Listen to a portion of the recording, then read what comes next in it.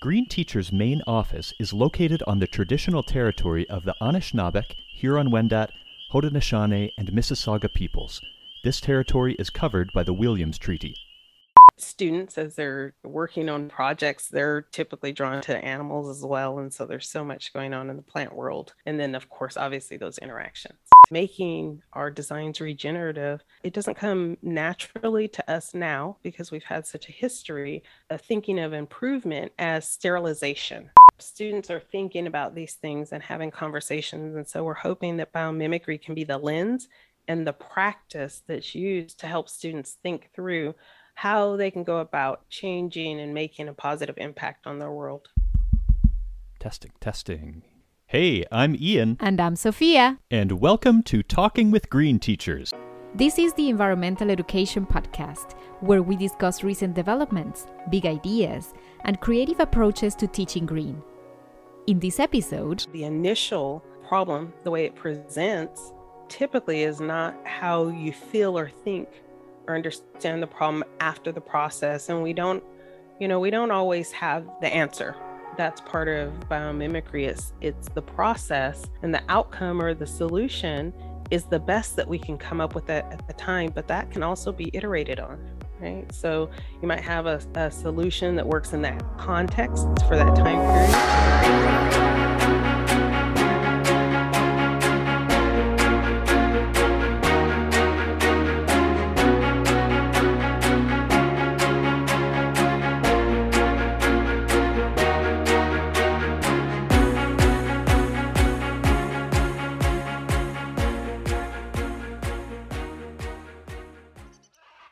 It's your first morning on site at this eco-lodge tucked deep within a large tract of neotropical rainforest. Just before you head outside, you do a final gear check. Hat, sunglasses, binoculars, water, notebook. Yeah, it's probably a good idea to bring your passport along too, just in case. Alright, it's time to learn a few lessons from nature. Looking to nature as a teacher and mentor is at the heart of biomimicry. The Biomimicry Institute, or TBI, is dedicated to solving human design challenges in a regenerative way. Ian spoke with TBI's Director of Youth Education, Rosanna Ayers, about some of nature's most instructive lessons, real-world applications of biomimicry, and the Youth Design Challenge. Biomimicry, as the name would suggest, involves imitating nature, but of course there's a lot of nuance within that definition, so let's explore that nuance. What are some of the more specific aspects of biomimicry? That's a really good question. Over the course of the development of TBI, the Biomimicry Institute, there have been iterations and deepening, of course, the understanding of how the public is interacting with biomimicry. And one of the pieces that people are immediately drawn to, one of the seeds of biomimicry, is the emulation, because through emulation, you can spend a lot of time researching organisms and finding out what they're doing and how they're doing it and why they're doing it in that specific context. So that one is typically fairly well understood. The other two seeds of biomimicry, the ethos, that thread or seed of biomimicry that we've been elevating really speaks to what is our intention and what are the outcomes as we're interacting with nature. Are we looking for solutions that are always supporting life? And are we looking for decision points, and when we might take a shortcut or might take a deeper observation to find ways to honor all life? So that component of biomimicry is really important to us at the Institute, as well as reconnect. So getting out in nature and realizing that we are a part of nature, that we've been using our thoughts and our observations to, at times, create things that feel like they're apart from nature, but it's all one entire context. We are part of nature, and the interactions that we're having in nature are not outside of it, it's a part of it. And so I think the reconnect piece has a lot of potential to heal people. I don't know about you, Ian, but there are times where I'm, in my office and I look outside of the window and really fortunate. We have quite a few hummingbirds out here, eucalyptus Oh, trees. jealous. They're so adorable. Yeah. And so there are times where, like, even going to my mailbox, I'll see them. And there's something so nice about just going outside. It doesn't have to be, very long distance, but just being outside in nature and seeing what's happening and listening and becoming quiet. So the reconnect is really important to us individually at TBI because we use that time to kind of heal ourselves and go out in nature and explore. Yeah, we'll dive into the reconnect and how that relates to regeneration in a moment, but you gave me just the perfect segue, and this is the host's dream. You brought up hummingbirds, and I should ask, is it Rufous hummingbirds? Yeah, will it be too tappity tappity if I look?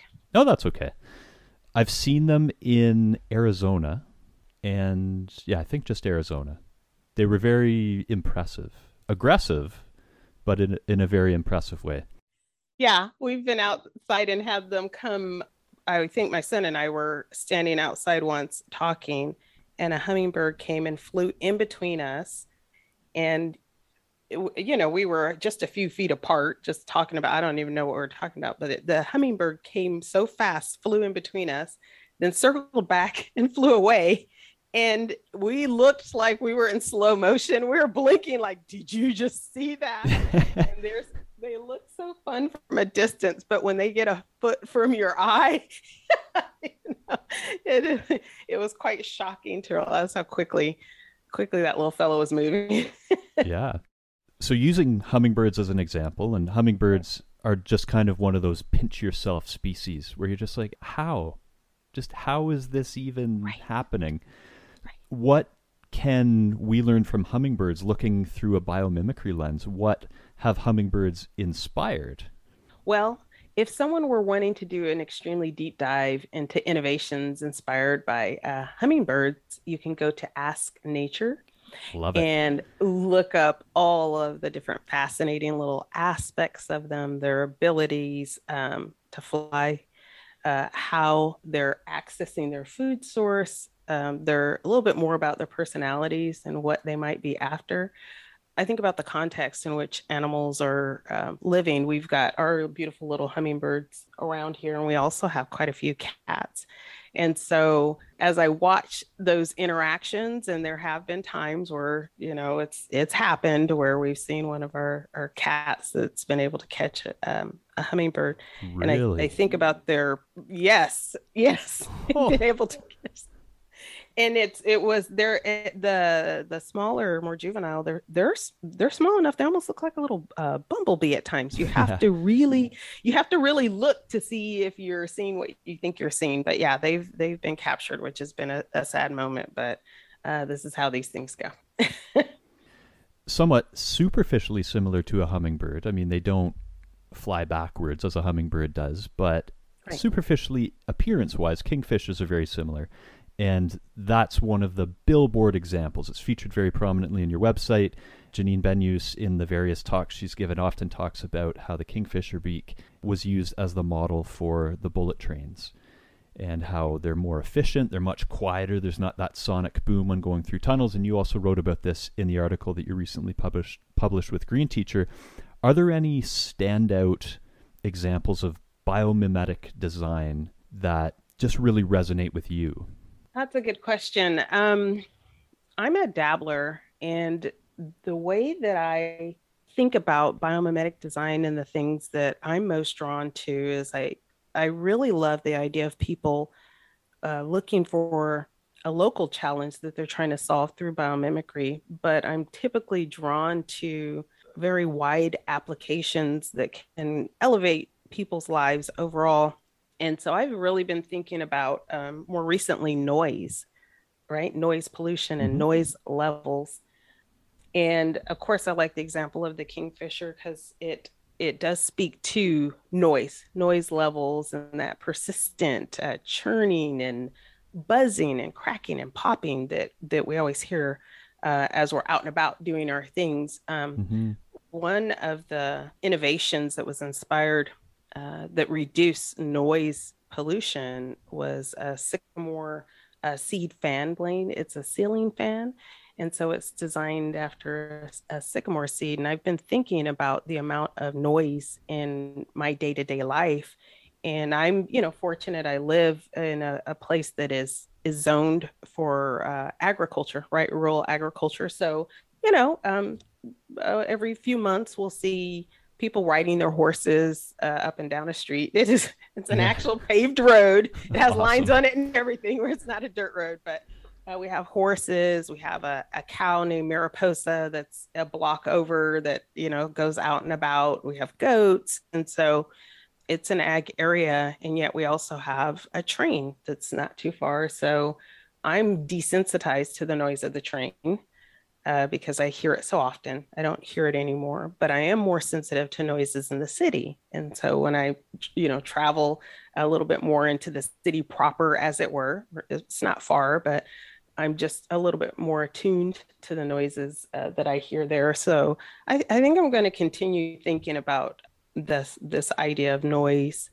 and the different areas. And I think, as I think of what biomimicry can do for us, I think about some of the things that might be happening to us that are stealing a little bit of our health along the way that we might not be aware of. And I feel like noise pollution is one of those things.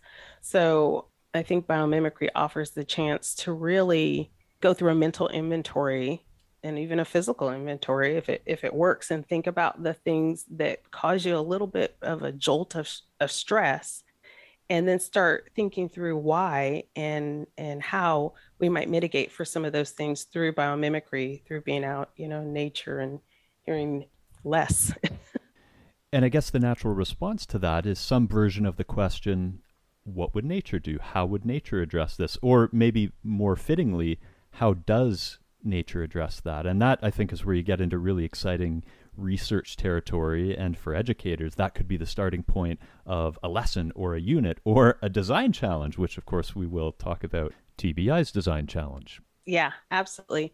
Yes, I think, we talked a little bit about students, their cultural background and what they're bringing to the challenge.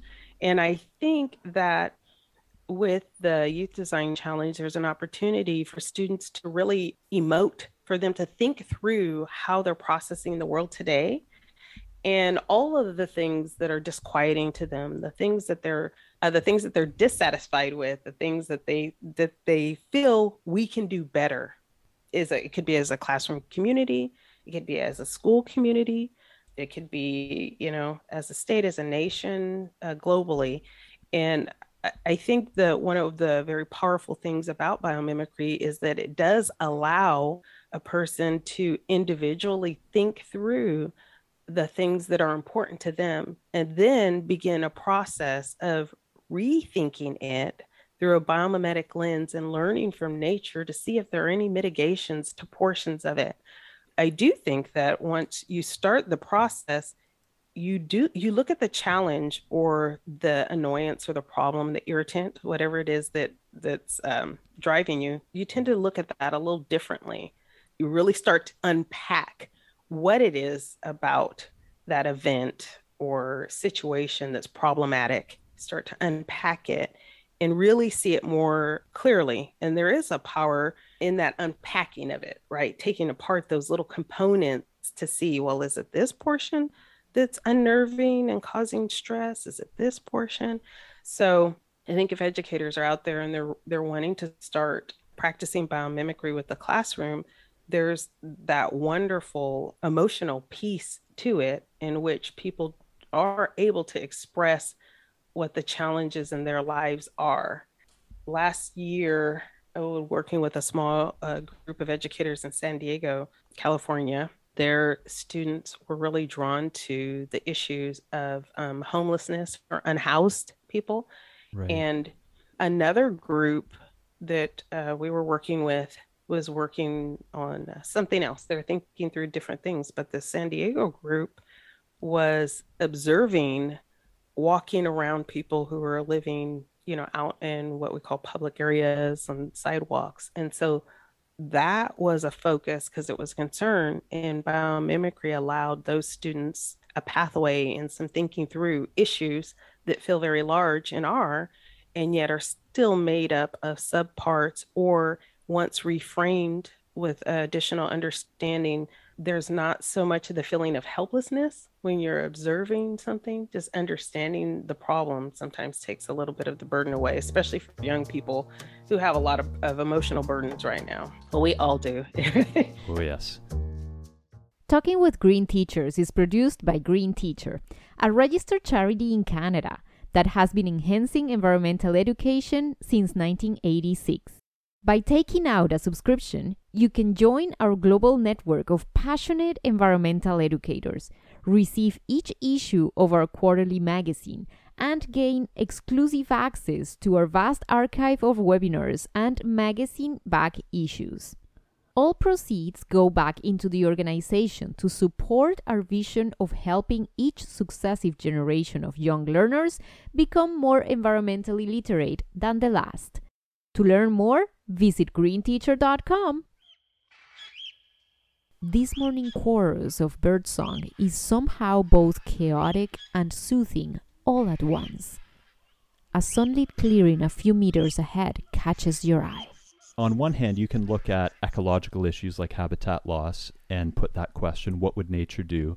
But something like homelessness or people who are unhoused, one could say, well, that's more part of the synthetic or the built environment. So how does biomimicry, how do nature's solutions fit into that? So I guess that is the question, is how does biomimicry fit into that important issue that's very observable and very local for many people? Right. Yeah, that's a really good question. So the beauty and the magic of biomimicry is that you can look at any issue, like people being unhoused, and continue to work it through. It's almost like you're doing a deeper analysis of why are those individuals in that particular place? Like, what has happened? And so, sometimes problems present to us very different than we initially understood them to be. So, and we know housing issues are very complex, but, of those, there's the motivation or the reason, maybe the mental health and wellness of the person, the family history, the physical and emotional, medical history, right? There are employment issues to be dealt with. There are issues of people transitioning in their lives from one phase of their life to another, or maybe also unemployment. So there are all these issues. And when you begin to do a root cause analysis without presuming that you understand why a person would be there, you might find that someone who's unhoused, was in an area that was damaged by storm and there wasn't enough housing. So now the opportunity for biomimicry might be smaller housing capsules that are available for people. Maybe they need to be portable. Perhaps they need to be something that's light enough that someone would be able to take with them, but durable enough to offer protection. Now maybe we're looking at a tent. Maybe we're looking at the types of structures that animals are able to quickly transport with them as they go into different areas and journeys. I'm not sure what it might look like, but I can say, in doing my own process of looking at a problem and applying biomimicry to it, that the initial problem, the way it presents, typically is not how you feel or think or understand the problem after the process. And we don't always have the answer. That's part of biomimicry. It's the process, and the outcome or the solution is the best that we can come up with at the time, but that can also be iterated on, right? So you might have a solution that works in that context for that time period, and then requires another round. Yeah, I mean, not every road that you're going to go down is the road that you're going to end up on. So an example that popped to mind as you were describing that, of animals that have movable, portable homes, you could call it, right, structures, would be things like crustaceans. So a lot of different types of crabs might go through different shells that have been discarded in the ocean, and they'll go through different ones throughout their lives. So, maybe that's an area to do a deep dive in. Okay, what can we learn from crabs? What can we learn from some of these other crustaceans? Maybe it'll turn something up that's relevant to the issue that you're looking at. Maybe it won't. But in the process of digging into that, you are, I think, building the mental capacity or intellectual capacity to pivot and maybe back up and go down another road. Yeah, it's extremely fascinating. And, Ian, as you were talking, I was remembering on the project that I'm working on, applying biomimicry, looking for a biomimetic design, a conceptual design to something that I've been working on for a while in education. My tendency also has been toward animals, right? And so what I'm wanting to do is give myself time and permission to take a step back and then approach it through the plant world. You were talking about the ficus here, and my ficus and we spend a lot of time together. And yet I want to know more about my ficus and what it would be doing. What does it do when I'm not in the room? Probably breathes a sigh of relief. Oh, quiet. Yeah, if the ficus could talk. Right, if the ficus could talk. But, in the next few months, I'm going to spend a little bit more time looking at plants and how they're interacting with their environment. And I think that's another area that students, as they're working on projects, they're typically drawn to animals as well. And so there's so much going on in the plant world. And then, of course, obviously those interactions. Yeah. Yeah, plants, because they're not animate, usually do get overshadowed. But if people read, for example, Suzanne Simard and everything that she's done, all the work she's done about the wood wide web, everything that's happening among different roots and mycelia of fungi, it's like, wow, this seemingly quiet forest has a lot of stuff happening that we can very much learn from. Yeah. Teaming with communication, right? Well, that's it. I mean, it might be a bit misleading to say that plants are talking to each other, but they're absolutely communicating in different ways. We see masting of species like red oaks in my area, and that happens because of chemical signals that say, all right, let's do it all at once. And they produce more fruits than can possibly be consumed. Most of them are going to get eaten by squirrels and birds and so on, but enough of them, because essentially too many have been created, enough of them will find their way into the soil, take root, and then boom, the next generation of red oak trees. And that's all from chemical signals that we can't see. Isn't it fascinating? I was looking at as I was thinking about this sycamore seed today and its design, that macro, that form. I was also thinking about a mustard seed. Well, seeds at all are just so fascinating. The idea of holding a seed in your hand and, what might be produced, what might be the outcome for that seed, untold. It's very profound. Isn't it? Yeah. It is. They represent potential. They are potential incarnate. Every seed could turn into a redwood, a sequoia, some of the greatest trees that we see. The fact that you said potential is so interesting, because that's the word that I wrote down today when thinking about the seed and the energy that's in it encapsulated. Thinking of potential and energy overall. Of course, there's been so much going on. We won't go too much down the rabbit hole of thinking through energy, but definitely you hit right on the word, the potential. The potential that is in a seed is wonderful. It is. Did you know that a subscription to Green Teacher includes access to our massive and fast-growing archive of 500 plus ready-to-use activities, lesson plans, and articles? The recording of each new webinar goes into the archive too, and there are 120 of those and counting. To save you time, because educators never have enough of it, right? Everything is organized by topic and age group. Learn more by visiting greenteacher.com/subscribe. We also have special rates available for bulk orders from your school, board, district, faculty of ed, or organization. As always, all proceeds go back into the nonprofit. The sun is shining directly on a large heliconia plant with its bright red bracts drawing attention to its nondescript flowers. Hey, what was that flash of blue? Let's get back to this idea of regeneration. And of course, we talk about education for sustainable development. We have the UN Sustainable Development Goals. And of course, those are very important and very worthy. But we also can't forget the fact that we need to sort of make up for lost time. A lot of people like Paul Hawken who've written about this are talking about how it's not just keeping what we currently have, it's bringing back what we have lost while also simultaneously keeping what we have. And that regeneration piece is quite integral to biomimicry. So let's kind of break that aspect down. Right. I think that the regeneration component means that we're trying to have outcomes or leave projects and processes and all the things that we do in this state where life is still possible, right? Right.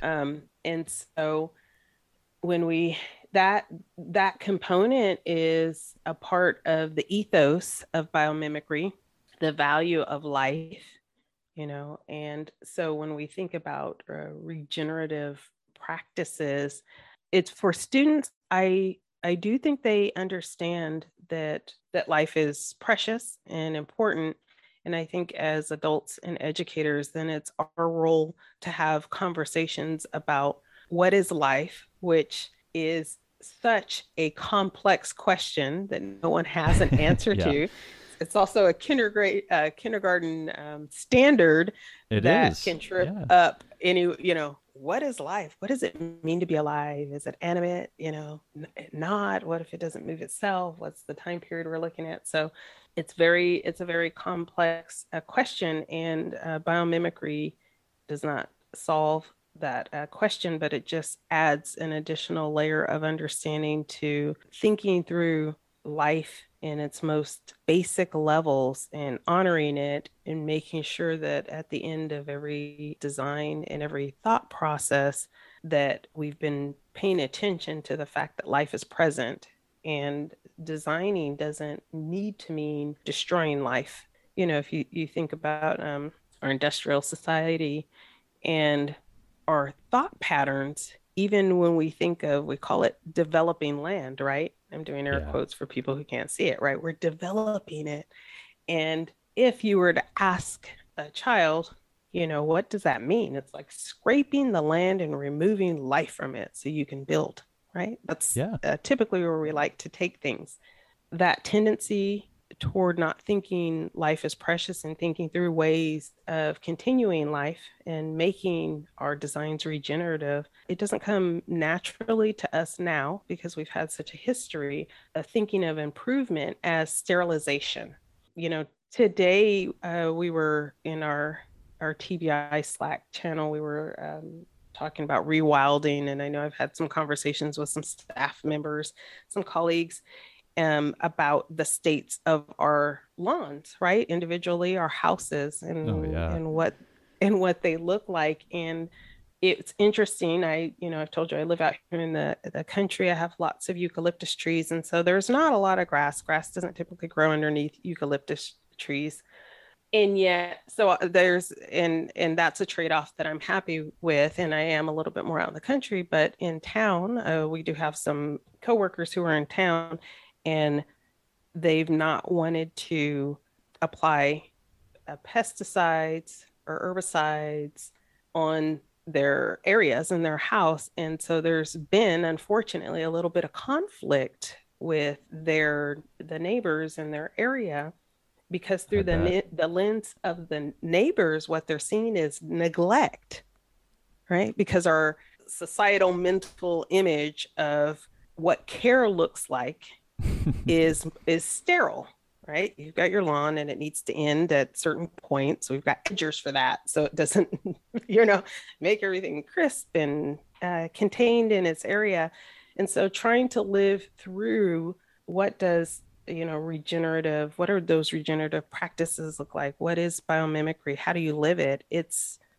There are challenges to it because in some areas it goes against our societal norms of what it means to be successful and to have areas that look cared for. Your neighbors want to feel like you're paying attention and they're not next to a place that they feel is neglected. And so we've been having conversations about that, because our ideal is that we want to be in areas that are promoting life, but the reality is that there are not always the local policies in place to support that, and or those around you having that same viewpoint or thought process on what that means. Yeah, so a whole bunch of ideas spring to mind. I mean, on stepping back a bit, it sounds like the concept of regeneration, because it's so implicitly integrated into ecological processes, it's kind of like a guiding principle as you use biomimetic design. It's the headwaters. I think this could be a great opportunity for an educator to look at this issue of, you could call it lawn grooming, and what can we learn about biomimicry. That, of course, brings into the whole social aspect. And as you mentioned, legislation. I mean, some people might get a letter on their front door saying your lawn is too unkempt.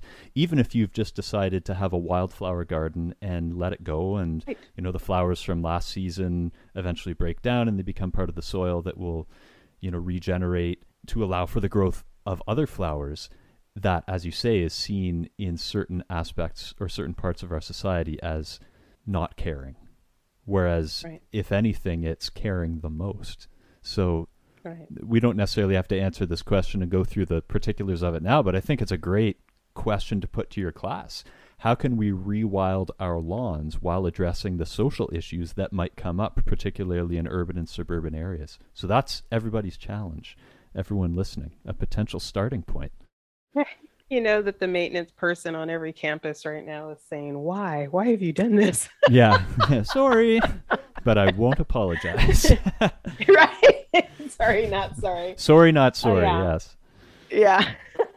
Yeah, absolutely. And those are just our everyday interactions with the people around us and thinking those through. And of course, I do want to mention that I know that there are policies and legislation specifically, especially in California. We're prone to extreme wildfires, as you've seen in the news, and so there are definitely reasons for fire breaks on lawns and weed abatement. And yet, even with the legislation and the conversations that people have about their own area of control, area of influence, their house, and maybe their acreage that there's on, and there seems to be a missing piece, because so much of it is not quite functioning well for us in society. It's like the overall function of how we're doing things and what we're doing needs adjustment. And so at the Biomimicry Institute, we want to look to nature as the mentor, as our teacher for each new problem that we experience, so that we're finding solutions that are more satisfying for all, instead of just in the short term, or that are causing other issues, long term, that we just didn't think through. Nature has a beautiful track record of being able to iterate a design in this specific context, which is our planet Earth. Yes.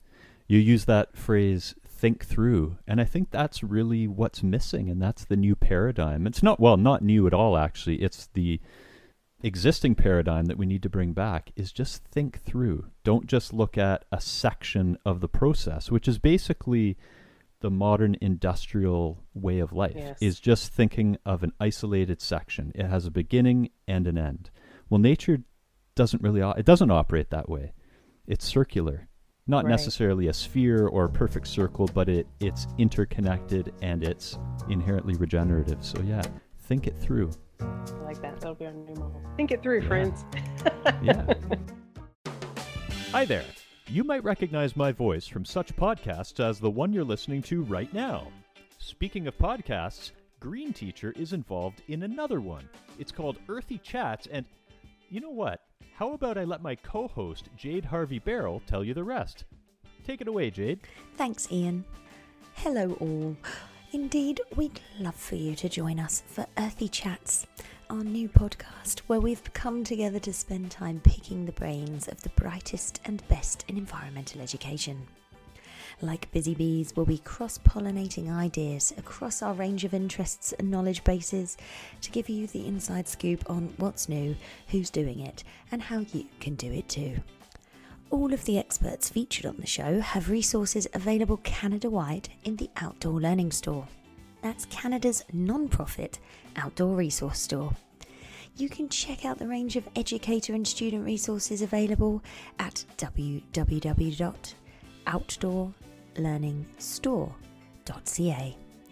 So whether you're a teacher, educator, parent, or just a general nature geek, there'll be something for you to sink your teeth into. Did I cover everything there, Ian? Definitely. Thanks, Jade. So yeah, Earthy Chats. Check it out on your favorite podcast app.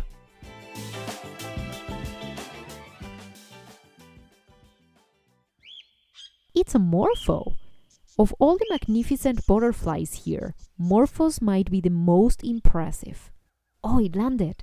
You reach into your bag to get your camera.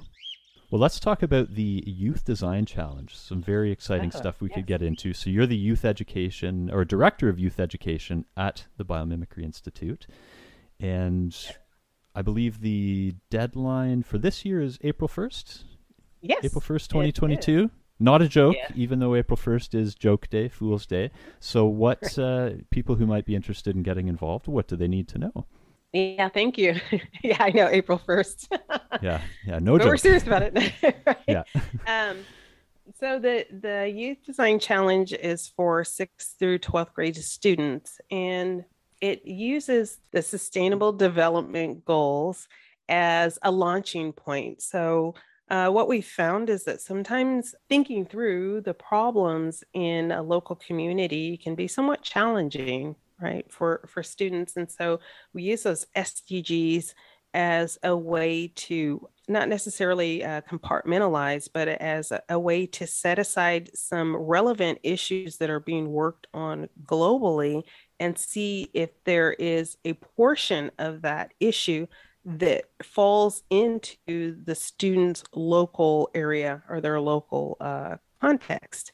So, climate change is one that is readily available for all educators to use. And so we use climate change as the modeled activity. And yet any of the SDGs, life below the ocean, life in the ocean, any of the SDGs can also be used. So what the student would do is go through this process as a classroom. They could do it, and they could all choose to do an organism that they're looking at and an issue that they're trying to address. It can be done as a class, or it could be done more a team basis. So, small teams of students working together.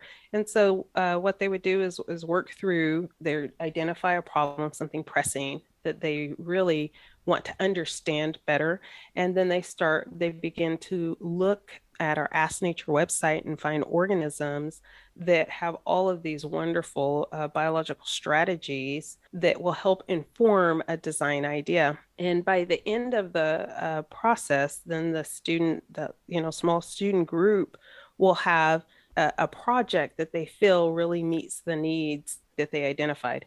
And so the needs can be wherever the class takes it, and then the organisms that they're looking at can be whichever ones of interest that they find that have some portion of what would almost like a clue to how this problem might be addressed or solved.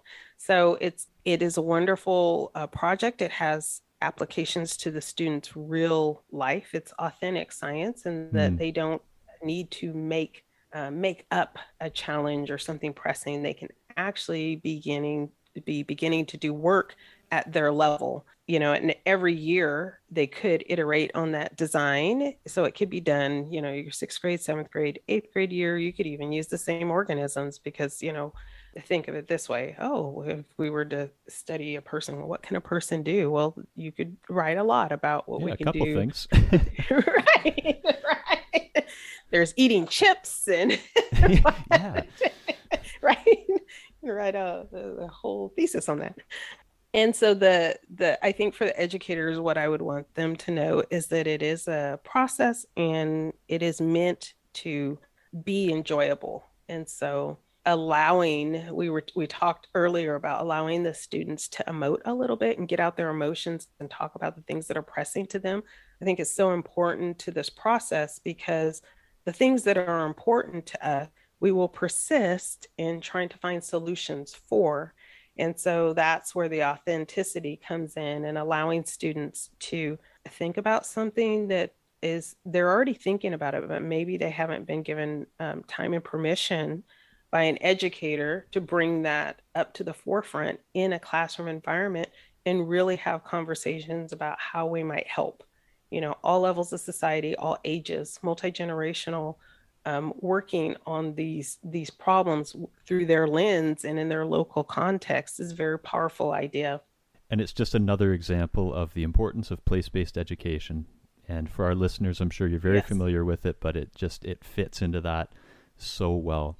Well, I think a great place to end off on this is to look at least one example of a really standout project from the Youth Design Challenge that that has really impressed you. And I should also clarify, it's grades 6 to 12, but not just in the U.S. It can be anywhere. Oh, yes, absolutely. Yeah, thank you for we have listeners all over, so. Right, can submit. You definitely can submit anywhere. Yes. And each coach, so I probably should mention that each adult coach can submit up to 3 projects, and you can have, anywhere from 1 to 8 students on a project. And I don't need to tell you, educators out there, having more than 8 on one project could be problematic, but sweet spot is 3 to 4 students working on a project. So within the YDC curriculum, toward the last phase is some support in deciding which of the projects to move forward. There's a rubric that's available that talks about those 3 seeds of biomimicry, or the 3 essential components. And so all of those can be used to really hone in on the projects that are demonstrating the best biomimetic design. So just wanted to tell you about that.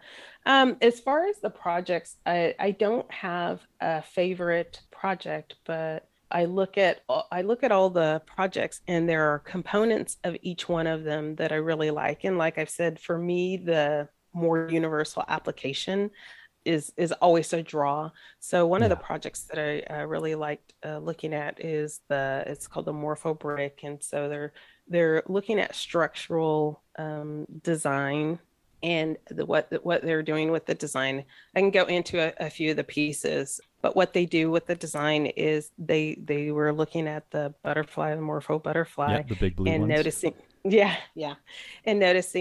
different layers. And so they started to apply that to buildings, right, to architecture, and wondering if the outside of the building could have a darker layer underneath that is attracting heat, because you do need heat in a building, but then also an outer layer that is positioned slightly different, that catches light at different times of the day, so it allows some heat to dissipate. So it's almost like a layering design on the outside of a building. There are just so many designs and so many innovations that have come out that students are really thinking deeply about some of the problems. And of course, for up until now, the majority of them are positioned around climate change. But I believe that in the future, we'll start to see more varied designs coming out of student thinking, because unfortunately, there are so many challenges out there right now in which students are thinking about these things and having conversations. And so we're hoping that biomimicry can be the lens and the practice that's used to help students think through how they can go about changing and making a positive impact on their world. Very well put. And I love ending off thinking about Morpho butterflies, and we'll maybe throw some pictures of Morphos up when we share this episode out on social media. Thank you so much, Rosanna, for joining us this morning. For you, it's afternoon where I am. I'm in Eastern Time Zone, you're in Pacific. Really appreciate your insights, and I encourage everybody to check out the Youth Design Challenge and see how they can inspire their students to enter into this process. Thank you. Thank you so much for having me today. I really appreciate it and enjoyed our conversation. Lots to think about. Yeah, absolutely. In the process of slowly retrieving your camera, your passport drops to the ground face down. You slowly pick it up, careful not to spook the large butterfly. As you close your passport, a ray of sunlight briefly catches the iridescent cover of the main page. The Morpho flies toward you.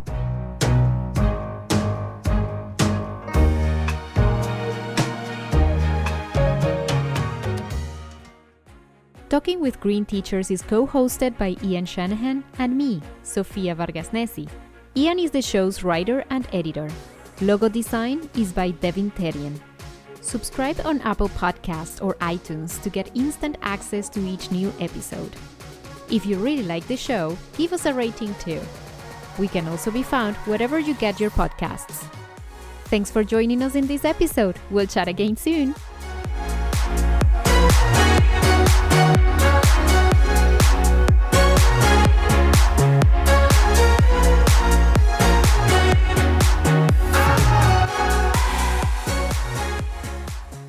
I like the case studies, and I also like for people to just explore. Do you know what I mean? It's like, well, yeah, this it's person, like an art class. It's just like, right.